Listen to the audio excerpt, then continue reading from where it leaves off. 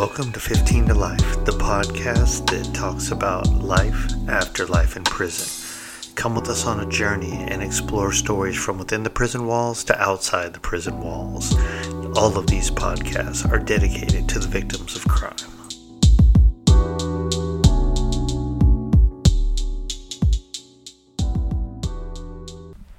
Hey, what's up, and welcome to the podcast 15 to Life, the podcast where we talk about life after having a life sentence in prison. I'm your host, Tito, and today we're going to be talking about 12 years of freedom, right? And don't get me wrong, it's not like I was locked up my entire life from the age of, 1 or something, but since my release, February 25th, 2009, it has now been 12 years. And I think it's funny. I totally have to put this blooper out there, right? I totally posted that I had been out 11 years. And for whatever reason in my mind, it was 11 years, even though it had been 12. And the reason being is when I hit my 11-year mark, I was kind of in transit. We were celebrating my daughter's 4th birthday. I had family in from out of town, and it just kind of glazed over. So it wasn't anything on my radar, really. And so this year I thought it was 11, and it's really 12. And someone else had to actually correct me on it. Imagine that. So anyway, we got 12 years of freedom in now. To put this in perspective, I am 48 years old. So when I went to jail, I was 24. So at that time in my life, I had, 24 years of freedom. I went in with a 15 to life sentence. I got that sentence overturned about 4 years and some change into it. I took a plea agreement. So I went from second degree murder, 15 years to life. I took a plea agreement, which was for 14 years, which at the time, and I'm pretty sure it's probably still consistent, was the maximum sentence for involuntary manslaughter, 4 years, and a gun enhancement, which was 10 years at the time. So the sentencing structure for those two statutes or laws or convictions, for involuntary manslaughter, you can get probation. Like, you don't even have to go to prison or jail or anything, right? And involuntary manslaughter usually is more the, you were backing up your car, you didn't see a kid because they were too small or whatever. You hit the kid, totally unintentional. It's basically set up for like accidental homicide, right? And you can get probation for that. You don't even have to go to prison or anything. The maximum term for involuntary manslaughter is 4 years. Now, involuntary manslaughter is not considered a violent crime even though someone dies. So you can actually, in the state of California, do half time. But if you have an enhancement like a gun enhancement or you used a weapon or whatever, then it takes it away. Not to take away from anything, I wouldn't change anything, but moving forward in the judicial system, and I'm sure everyone at some stage thinks there's problems with that, and I'll just throw this out there. Involuntary manslaughter, you can do half time, but you killed someone. So adding on an enhancement shouldn't make it so it's ineligible for half time, especially for first-time offenders and everything else. If you're going to give them involuntary, the weapon, it's still involuntary, right? So they kind of contradict one another, but needless to say, the gun enhancement at the time was 3, 6, and 10 years, I believe. Yeah, 3, 6, and 10 years. So as a first-time offender, I got the max on everything. It was a plea agreement, so I can't blame the judge or anything, but it was kind of messed up in my mind. But now that I'm here, I totally agree with it. I just think that the system gets used in different ways, and it shouldn't, right? But anyway, because I could have came out a hell of a lot worse than I did. Anyway, I'm taking up way too much time on this. So basically, 24 years old, I go in. During that time, the sentence changes to basically 14 years. which I had to do 85%. So I ended up doing just shy of 12 actual years, like 11 years, like 9 months and some change, whatever, right? Matter of fact, 11 years, 11 months and some change. Like 2 weeks shy of 12 actual straight years incarcerated. I paroled at the age of 36, so obviously 12 years ago, right?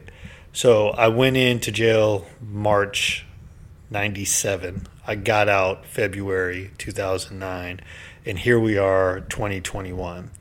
Now, I posted something on LinkedIn, and if you guys want to find me on LinkedIn, it's Tito Guerrero, LinkedIn. Hell, drop a comment and say, you heard on the podcast. But I posted, and the picture is actually an old picture, so I feel kind of bad, but hey, whatever.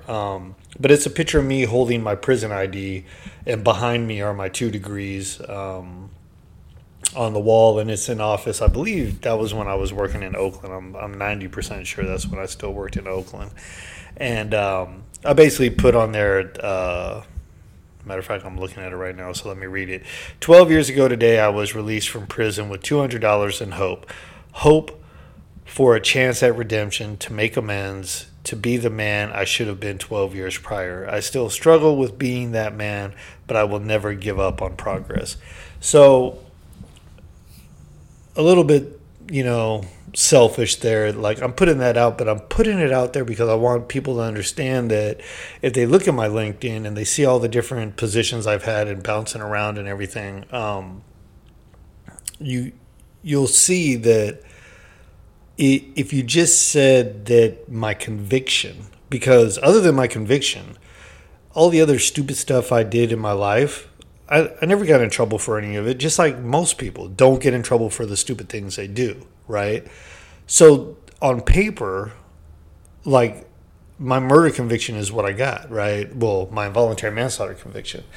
But that makes it so hard to get a job, and especially at 36 years old, it's not like I'm some kid that can go just run and do anything, right? So I posted this, and I'm not going to lie, I'm like a little set back.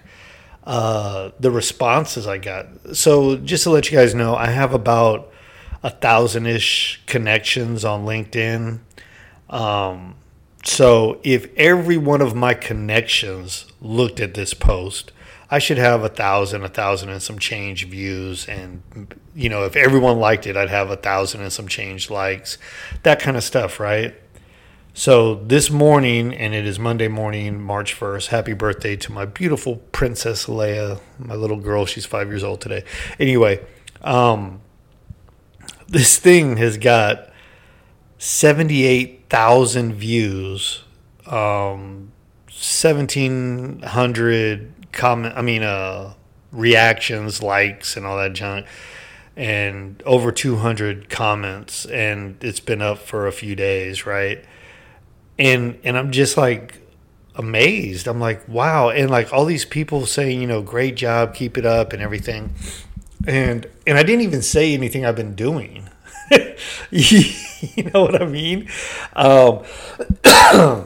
And it doesn't even say the kind of the hardship I'm going through right now. So this podcast, I'm actually going to try and keep it a little bit short and just reflect.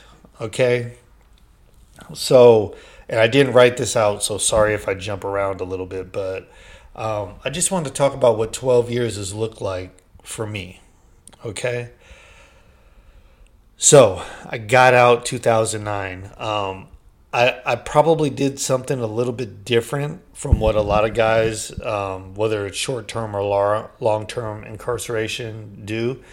A good year before I got out, and mind you, the last year before I was paroled, 6 months of it, or almost 6 months, I was in ADSEG. I was in the whole administrative segregation. I got into it with someone, and I refused to tell, so they left me in the hole for 6 months. Pressure tactics, right? And I wouldn't tell, and they finally let me out 6 months before I paroled to come home, right? But I was working on it right before I went to the hole, and then while I was in the hole, and then when I got out of the hole, right until I paroled, which was working on a plan. So I was a certified optician. I got that while in prison. I worked in one of the largest optical labs in the country, which happens to be at Solano State Prison. Over 100 inmates work there, and almost all of them are certified opticians. These guys could go out and work at any lens crafters, any of these places running their labs creating prescription glasses. I want to say that again.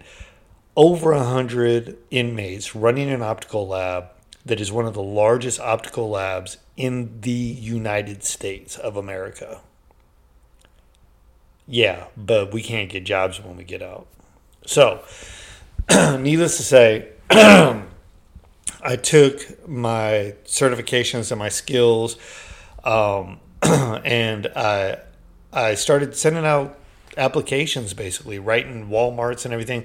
And I actually got some responses saying, hey, you get out, with your skills and with your certification, we'll give you an opportunity, right? So I'm excited. Like, I developed a budget, which I still have. It's in storage right now, but I developed this budget revolving around making 13 to 15 bucks an hour. And I figured, as an optician, I did my research, that's about what I should be able to make.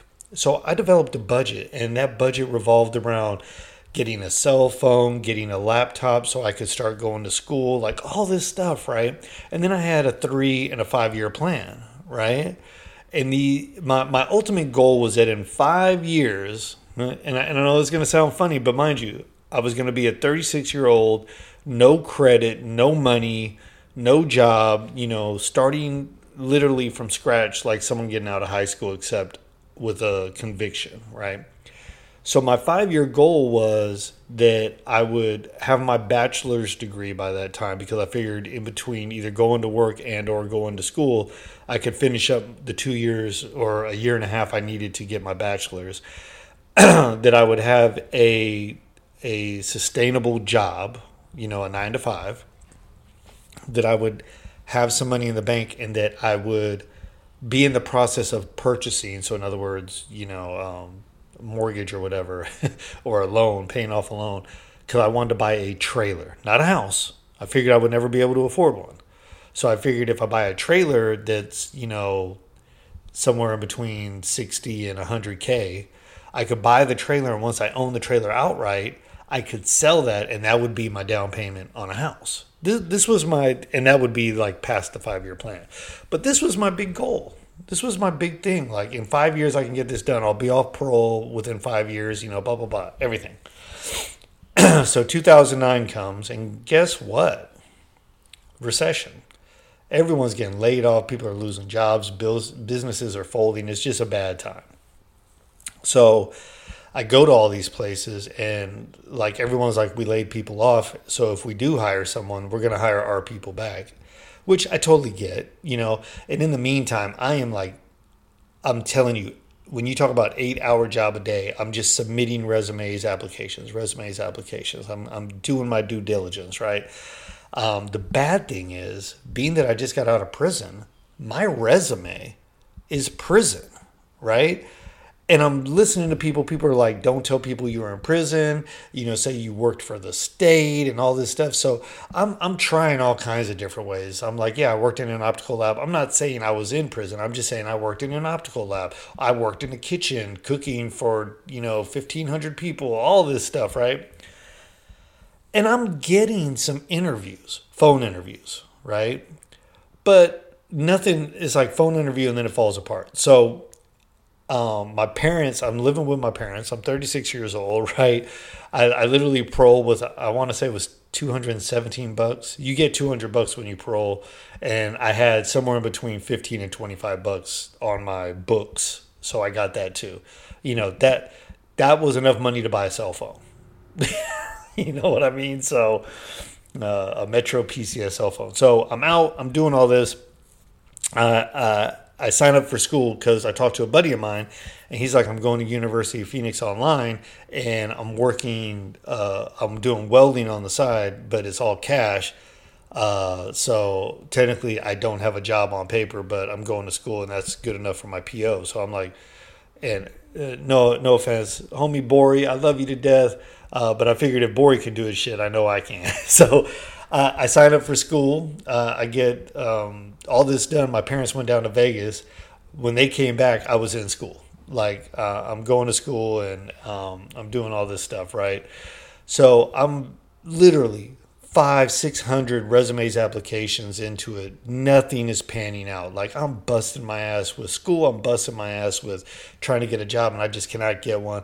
I ended up getting a telemarketing job, which I hated, but it was something. But it was only part time, and it was in downtown Oakland. I had to pay for parking, so I damn near didn't even make anything. But at least it allowed me to get a little spending cash.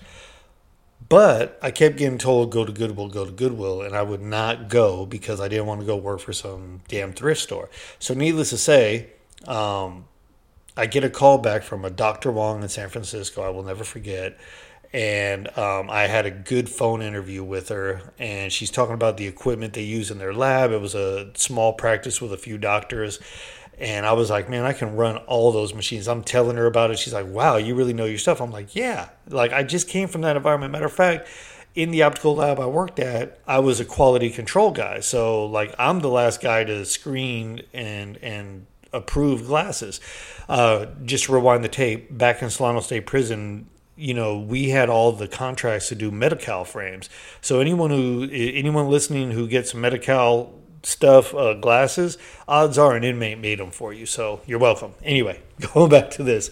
So she calls me up and says, I'm not going to be able to do that follow-up interview. And I'm like, I'm sorry to hear that. Is there anything wrong? Anything I can clarify? Or, she goes, no, I was told not to call you, but I felt like we had such a good conversation. I wanted to circle back with you. I was like, okay. She said one of the doctors in the office looked me up online and saw that I was convicted of murder, and they didn't want to have a convicted murderer in the office with them. And she's apologizing to me. And I'm like, no, thank you. I was like, you did see that got overturned. She goes, yeah, but you were convicted of murder. I was like, yes, you're absolutely right. I was. And I was like, I'm sorry, but thank you. And she goes, no, I'm sorry. And I'm like, no, thank you. I need to hear this. And I got off the phone with her and I called Goodwill. So Goodwill Industries of the Greater East Bay, Goodwill in Oakland. I went in, I did their little self-help groups, and then after I did their life skills training, my application was put in. I kept showing up to help out, do the classes, and then I got a call for a full-time driver position. Hated it. It felt like I was back in prison. A lot of guys there were out of prison or jail, or they were still like smoking weed and dealing drugs while at work, stealing stuff. It just felt like prison. It was segregated. Like blacks were doing this and whites were doing that, and I just was like, oh my God, I'm back in freaking prison, right? I hated it, and it wasn't until someone told me their story, right? I fell in love with it, and to this day, I love Goodwill. I've worked for 3 different Goodwills now. I absolutely love it, and I usually don't talk about where I work, but I am a huge advocate. Please donate to Goodwill. Please donate your gently used goods. Please donate money. They help people like me and homeless people and veterans and former addicts. Like, they do good work. Anyway, so this guy told me his story, and it was very similar to mine, but he was just further down the road of his story. So I totally fell in love with Goodwill, and I wanted to do more. I wanted to stay working there after I heard that. It was an epiphany moment. So now I'm going to start going a little fast. I wanted you to get the gist of where my traction really started hitting. This was not even 6 months out of prison, right? So I'm on parole. I'm dealing with a PO officer. I got to check in once a month. I got to do my P test once a month and all that good stuff. I get a home visit once a month, and then I have to come in and check in and do the P test once a month. I will tell you, I was on parole 3 years, so I had to do all 3 years of my parole. And those 3 years, I probably had 18 to 20, 24-ish check-ins, because I built up that rapport with my PO. So everyone that says I got an asshole PO, and You could, because there are asshole POs, but it's also a lot of what you do, right? So, like, I just built that rapport. I was even helping my PO later on to get other parolees jobs, and then I would give him feedback like, "Hey, Tom is doing great. You know, he just got a promotion." Like, and they loved me for that, and I didn't mind because I was helping out other parolees. It was all good. Anyway, so I fall in love with Goodwill, and I start trying to advance there. During all this time, I'm still working on my degree, so I end up getting an entry-level job in the corporate office, and I keep moving my way up. By the time 2011 comes, I'm 2 years out, I got my bachelor's degree. I had a bunch of credits before I went to prison, and then I got some while in prison, and so it took me about a year and a half to get my bachelor's degree. And I'm feeling good because now I have some work experience under me. I got a degree.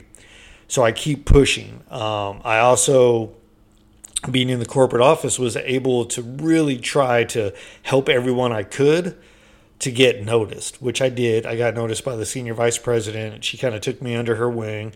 To this day is a mentor of mine and helps me out with things. But I really just start trying to be all that I can be. So I keep pushing, keep pushing, keep pushing. Shortly after getting my bachelor's, I think if I'm going to do any more education, I better do it now because my mind is set up right. Okay, so I went and jumped into my master's degree. Now, something I need to say about my bachelor's, my parents, who I love, oh my God, my parents, without them, I don't know where I'd be right now. But my parents told me I wouldn't be able to go to school and work. My father didn't believe, like, it took a year and him going to my mother and me showing him my student loans that I was signed up and paying for school on my own without any help. I do love you, Dad, because after I proved that, he paid off my student loans for my bachelor's degree and then made a bet with me and ended up having to pay off my master's student loan as well. So thank you, Dad. Love you. And I also love you for not believing in me because it pushed me to do even better. But my point is, I had support, which a lot of guys getting out of prison don't have. But my support was telling me what I couldn't do. And I'm here to tell y'all, it's one of the hardest things when people close to you tell you that you're a fuck up. People close to you tell you that you're never going to do something. Or they tell you 1 minute that you can and then beat you, tear you down the next minute. Like, it's absolutely horrible. So if you really want to help someone that's in a bad place, be supportive. And if anything, help them get the job. Help them get the apartment. Help them get education. Help them get things. But don't sit there and tell them what they can't do or tell them how they screwed up in the past and that's all they'll ever be, right? Anyway, so I get my bachelor's degree. I keep moving up the corporate ladder. I go out for my master's. I'm almost done with my master's. And I screw up. A friend of mine, a cousin of mine, she passed the bar, so she became an attorney. And they're all meeting up for drinks. It's the middle of the week. I got work, I got school, I got all this stuff. But I had recently stopped dating someone and moved into a house. I was by myself. So I figured it was a way to get out and meet some people. Long story short, we were supposed to all be in a cab. Something didn't happen. I drank way too much. I ended up running my car up on a curve and then sitting and waiting for the police to come get me. I don't remember. And my father to this day will swear that I wasn't the only one in the car because it was a little Mercedes and all the airbags go off and they're pressure sensitive. So someone else had to be in the car for the airbags to go off. But I told the police I was the one driving, which may or may not be true. I don't know. But I sat there and waited for the police to show up, like the good ex-felon on parole that I am. And they took me to the jail, and, then they kicked me loose. And then I would call my PO, and I told my PO what happened. And he's like, all right, well, come in, and I'm going to have to test you. And I was like, fine. Then he called me back and said, I'm not going to test you because you probably still have alcohol in your system, but you might end up having to go to jail. I was like, no problem. So I go see my PO with my dad so that, if I got to go to jail, he can leave. And I told my PO, you need to lock me up. And he couldn't believe it. You know, he knew I was in school. He knew I just got my bachelor's. He knew I was helping him with all this other stuff. But he couldn't believe that I was sitting there telling him to lock me up. And he asked me why. And I said, because I was drinking when I caught my case. I was drinking and handling firearms, and I shouldn't have been doing that. And now I was drinking and driving a car. I could have killed someone. So this is not okay, and I don't deserve my freedom. And he couldn't believe it. He could not believe it. And he said, "No, man, I already talked to my supervisor. You're not going back, but you do got to go to board for being a parolee that, you know, basically went, you know, got arrested." And I'm telling you guys this because a lot of people don't realize I screwed up since I've been home. Everyone thinks since I've been home, I've just been great. Not true. So needless to say, I go and I talk to a supervisor, and his supervisor is like, "Is it true that you've been helping parolees get jobs and that you've been helping keeping them straight and narrow?" And I'm like, "Yeah, but I'm doing that for them, you know?" And he's like, "Yeah, but you also let us know how people are doing." And I go, "Yeah, that's also for them. Like, you guys might be able to help them get back on their feet. So, yeah." And he's like, "Man, you're like, I've never heard so much good stuff from someone. So, no, you're not going to get locked up, and I appreciate you offering." He's like, "I got parole officers that got DUIs." And I go, "Yeah, but they never went to prison." I did. So I'm different. I appreciate that. But I couldn't believe these people like trying to talk me out of basically holding myself responsible. Needless to say, I end up going to parole board, and they say that, you know, they've never had a parole agent and a parole supervising agent write letters for a parolee saying he needs to not go to prison. And so they let me go and basically said, "Pretty sure we're never going to see you again, right?" I was like, "Nope." And they never did. Matter of fact, that is the only time in 12 years I've had a run-in with the police. And ironically, I turned myself in, so to say, because I sat there. I could have walked home. Like, they would have known. So, anyway, I finished my master's because I didn't go back to jail. And I remember I didn't like the guy who did the commencement speech at my bachelor's because all he did was talk about him and his family, and it wasn't about everyone else. So I put in to do the commencement speech, to be the little valedictorian and all that. And out of, you know, thousands of people, it came down to 100 people. I made that group. Then it came down to 10 people. I made that group. And then I was picked. So I did the commencement speech, and the crowd went wild, so to say, when I got to the part of the speech where I said I was an ex-felon, you know. And I think, once again, like that guy at Goodwill that told me his story, the power of a story is amazing, right? And that's why I'm doing this. It's the power of a story, and I hope that I get through to someone. And I know I said this is going to be quick. It's probably going to be one of my longer podcasts, but hopefully you guys listen to it all. So I did the commencement speech. I bought a freaking house. I bought a car and a house in the same month. So mind you, my 5-year goal was to be financing a trailer to live in. Now I own a house. Once again, thanks, Dad. My dad bought a beat-up house and did some renovation to it and let me get in dirt cheap. So I appreciate that. Now I'm going to start going a little bit faster. So I made it up to Senior Director of Sales and Operations at Goodwill.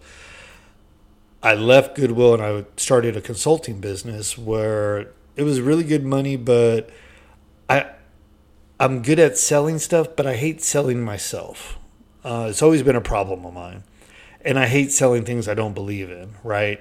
So it came down to, I was going back and forth with, do I really want to keep doing this? I actually started working at a for-profit, a subsidiary of Rent-A-Center, which I didn't like because you're basically charging people ridiculous amounts of interest to buy things. The good thing, or what I try to make it into good, is that people weren't going to be able to buy their furniture and stuff unless they came through us. So if nothing else, they were getting what they wanted, just they had to pay more to get it, right? But I didn't like it. Then I was offered an opportunity to go to Goodwill in Houston, Texas. I never thought I would ever leave California. So now I got married, by the way, and I had a daughter. So I have my daughter and I have my wife. And my daughter's just barely, 1, going on 2, and we we're literally going like, man, we can go to Houston and it's lower taxes, lower cost of living, and all this stuff. We have a house here in California that we can sell and make a lot of money because I got it cheap. And this for profit offered me a ridiculous amount of money for me not to leave, right? And I'm just going to say, I won't say how much, but they basically offered me 40% more than what I was making to stay.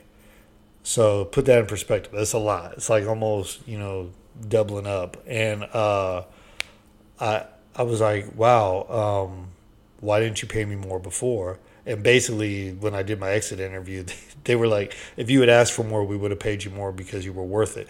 That told me something because I devalued myself because of my conviction.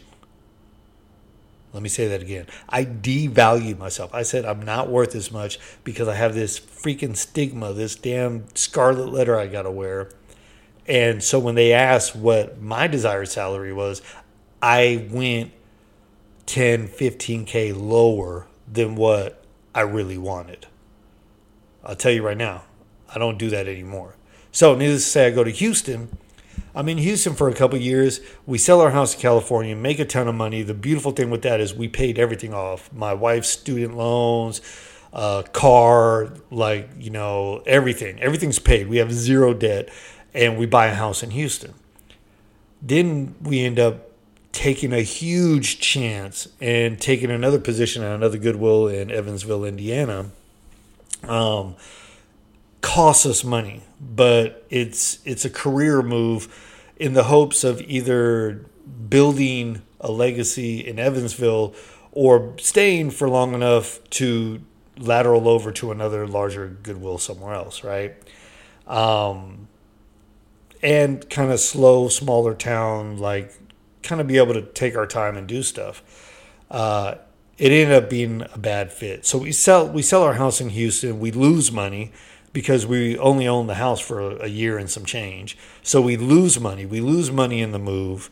And I'm telling you guys this, I'm really being transparent because I want you to understand I've made plenty of bad decisions since I've been home.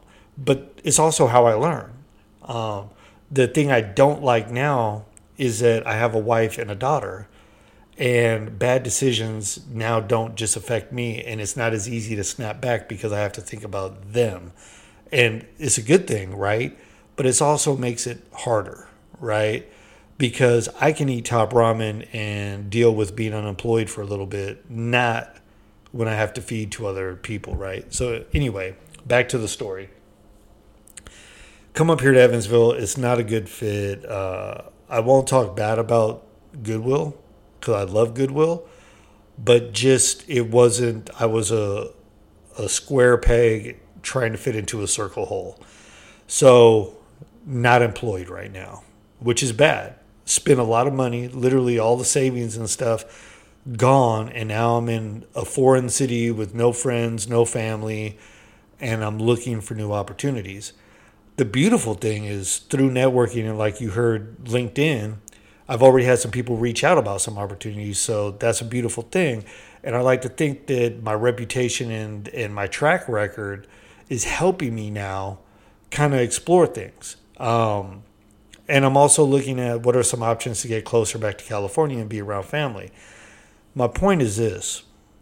Life is full of obstacles, challenges, changes, and I 100% believe that prison sharpened my mind to deal with this stuff. Because in prison, you never know if you're going to go on lockdown. You never know if there's going to be fog, and so there's a fog line and you can't get out there. There's so many different things that just screw you up in prison, and you have no control over it, and you learn to just deal with not having control. So I've learned to deal with that. Now I just have to morph that into how do I deal with that as a husband and a father, right? Because these are new, uncharted paths for me. But I'm 48 years old. I can now say half of my life I spent free and setting myself up for a huge failure. 25% of my life I spent incarcerated, learning and redeveloping and reshaping the person I kind of am now. And now I've spent 25% of my life trying to catch up with the 25% that I lost.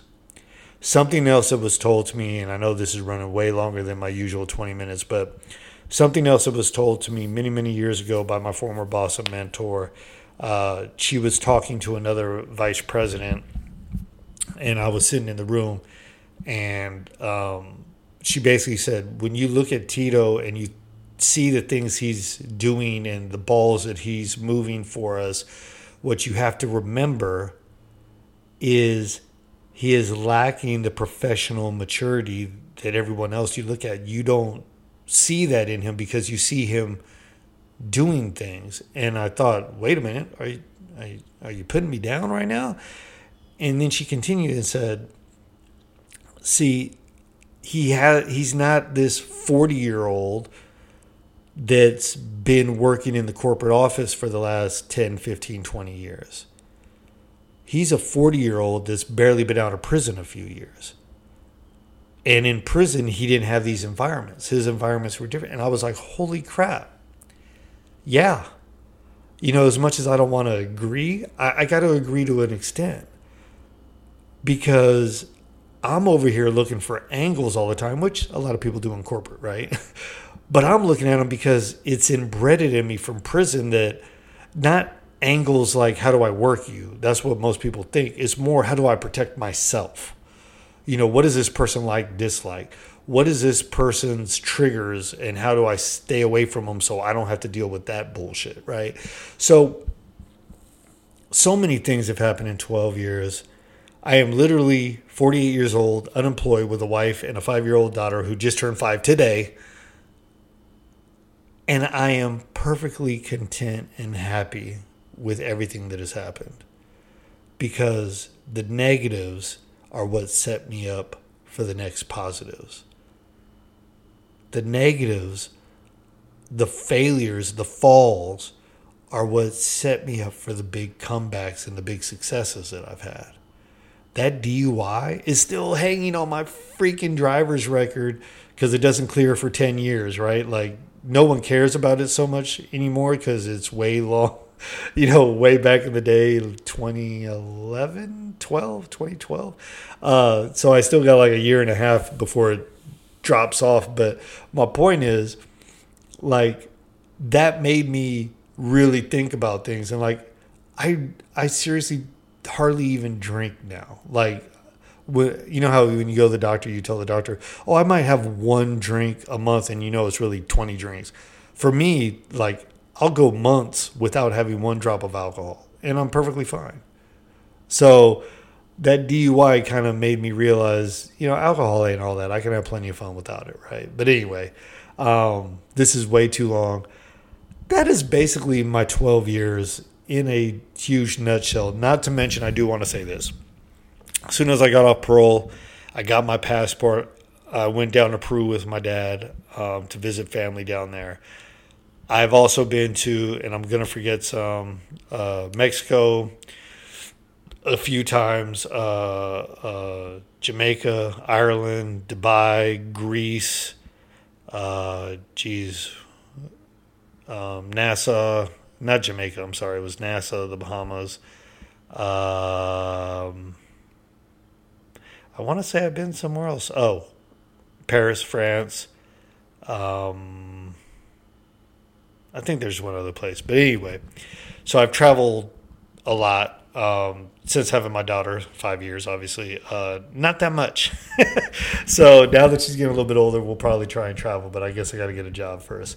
Anyway, this is Tito. I hope I didn't bore the crap out of people, but that's pretty much what it's been. The other thing with bouncing around from state to state and these different jobs and everything, I've met some really, really great people. And for all of y'all that are listening, I love you. I appreciate each and every one of you for the value you've added to my life. So I want to say this. I love my family dearly. I love my wife and my daughter dearly, my parents and my sister and my brother. And that's the other thing. I found my brother. So my father had a child before he met my mom. And we just recently found them through Ancestry.com. Shout out to them. So my brother Keith out in the Boston area, love you, bro, and I'm so glad we're in touch now. Anyway, this is Tito 15 Alive. Sorry for the long ramble, but any questions people had about what I've been doing since I've been out, that's the majority of it. Oh, and I opened a transitional. I told you guys I didn't write any of this down. Right before I left Oakland Goodwill, and then it's still open to this day. Granny's House in Bay Point, California, opened a sober living and transitional house. I dumped tens of thousands of dollars into it of my own money. My wife's still kind of mad about that, but I love the fact that I was able to help people out, and there's still people being helped to this day there. So kind of cool. Anyway, love y'all. Talk to you next time.